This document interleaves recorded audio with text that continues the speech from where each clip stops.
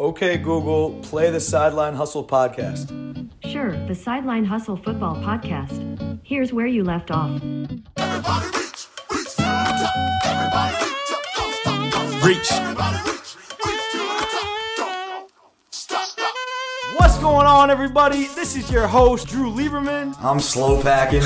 Our days here are numbered. Even the way we've come up in the world, think about it. Yeah. We've created the website ourselves. We've made this podcast ourselves. Like, everything's been done just by us hustling. And you are now listening to the Sideline Hustle podcast. We talk about doing this show. Yeah, we laugh and we joke and we complain about how hard we work. But if we didn't love to coach, we wouldn't be doing it. I want the good guys in. Get them out of there. I want the good guys in.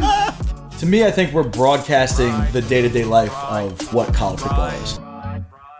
From the sidelines, we gotta hustle cause we gotta eat. From the sidelines, we got some goals that we still gotta reach. What up? This is Coach Leaves, and welcome to episode 45 of Coach Talk. Exciting post-game recap for you guys today. We got a 42-22 win over Del Barton in our first-round playoff game this weekend. It was a really great team win, a game where we played really well on the offensive side of the ball, I thought, but one that played out much differently, I think, than we expected. It was like 42-7 late in the game, and we kind of took our foot off the gas, tried to get some seniors that hadn't played much, tried to get them some reps, got some younger guys in. Del Barton ended up scoring 2 late touchdowns to make the score kind of look a lot closer than it was. We weren't necessarily happy as coaches and as veteran players with the way we finished the game, but with that said, in hindsight, it was nice, particularly for the receivers. We had 2 senior receivers that are 2 kids that did everything right. They bust their butt every day. They've shown up to every practice since June, and they were able to finish the game for us, which was great. Everyone was very supportive of them. The other receivers were happy that they were able to get some reps, despite the fact that we kind of let our foot off the gas. Let them, get some momentum in the end and score some late garbage points, which is disappointing. But all in all, a great team win.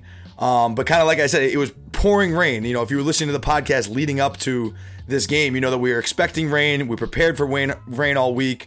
And we as receivers, the big debate for us was, how wet is it going to be? Is it going to be an environment where we can wear our gloves, or are gloves going to be a complete detriment to our ability to catch the ball? And we didn't really know what to think. And it was interesting. We went into pregame warmups, and it was downpouring. The hardest it rained all day was in pregame warmups, and the balls were soaking wet. Everything was wet, and so all the kids were wearing gloves in pregame.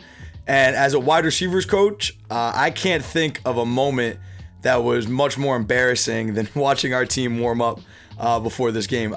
We probably caught 3 or 4 total balls the entire pregame. We dropped every single ball that was thrown to us, and it was top to bottom, from our most consistent players to some of our least consistent players, on hitch routes, on slant routes. No matter what it was, we literally could not catch anything. The ball was so wet. Kids had gloves on in pregame. They took them off. They were still dropping the ball. Like, it was a mess. So we went into the game, as coaches, we kind of looked around at each other like, oh my goodness, this is going to be even worse than we thought it was. And in our heads, kind of like eliminated the pass game. Kind of we're thinking, all right, what are all the different ways we can formation these guys to run the ball? Because we're going to have to score every single point on the ground. And then you look up at after the end of the first half, and we threw 2 touchdowns in the first half, ended up throwing 3 touchdowns total, and actually played really well at the receiver position, didn't have any drops. We only threw the ball 6-7 times. But we were efficient. We made the plays when the ball was thrown to us.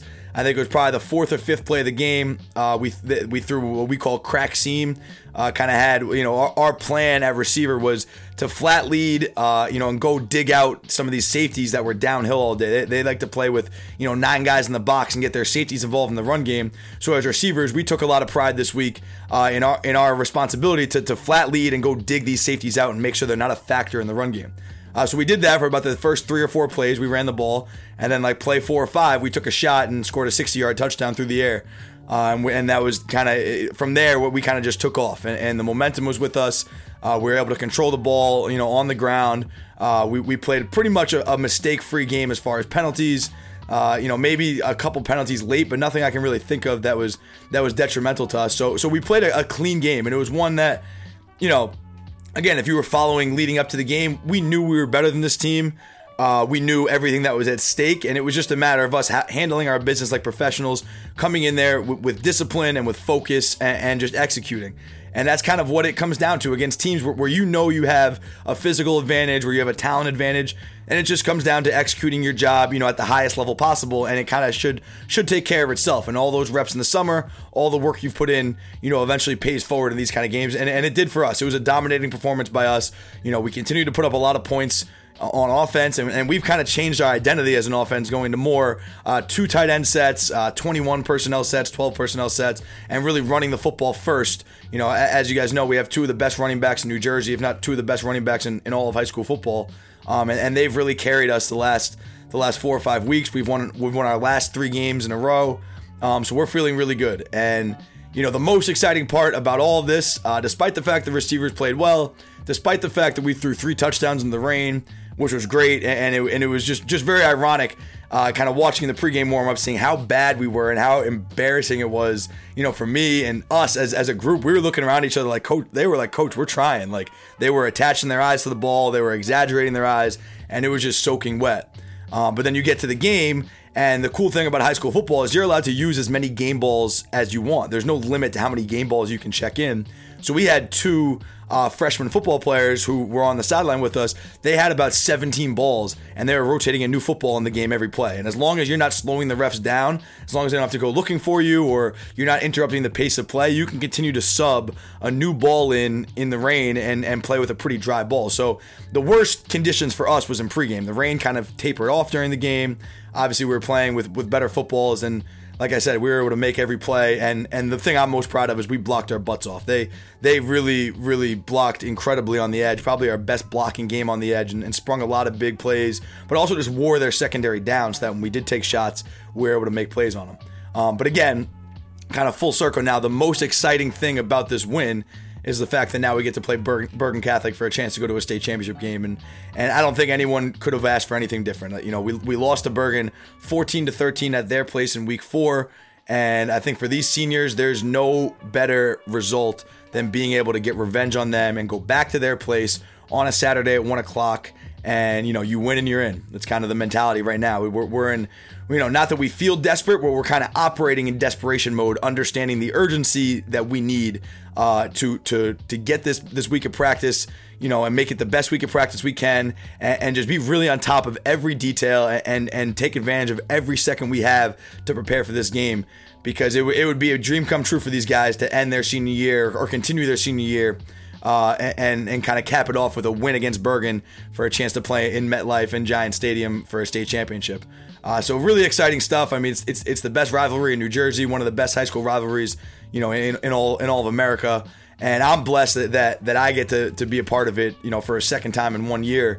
It lived up to its billing the first time.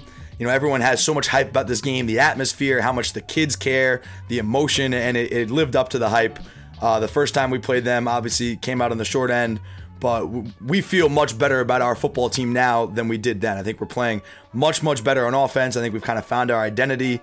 I think everyone's kind of filling their roles now, and they know what to expect. They know what's expected of them, and everyone's bought in and super fired up. So I'm excited. Like I said, just a really exciting time for us, and something that everyone's looking forward to. Bergen Catholic played Seton Hall Prep, who, if you wanted to ask us what's the easiest road to the state championship, if Seton Hall Prep had somehow upset Bergen Catholic, I think we'd feel better about our chances to beat Seton Hall Prep.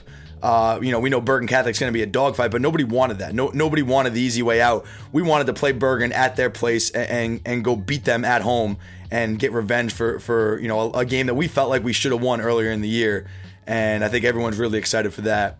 And it was cool to get a playoff win, especially after going 2-8 last year, to now finish 5-4 in the regular season, win a home playoff game, especially in that weather and the way we won it. It's just exciting for all of us, and we've got a lot of good momentum going. And if it's fun to coach and fun to play in a program where you can just feel that momentum build. And every day is exciting. Everyone's a little bit more locked in meetings. Everyone's a little bit more bought into doing the little things, and it makes it really easy to coach when you got great kids like that who are doing things the right way. Just a quick recap of the weekend.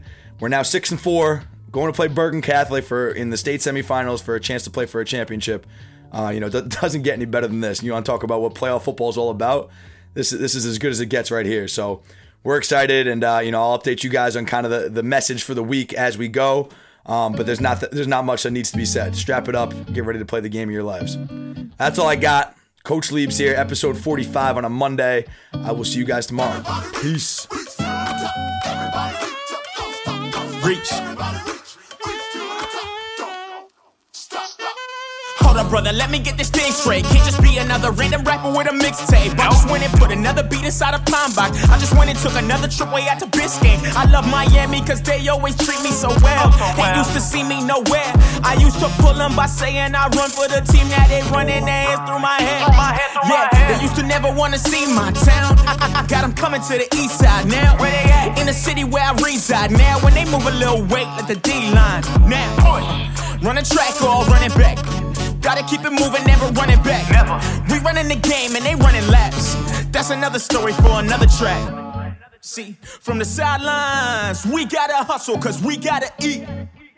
From the sidelines, we got some goals that we still gotta reach. Yeah. Reach. Yeah. Stop.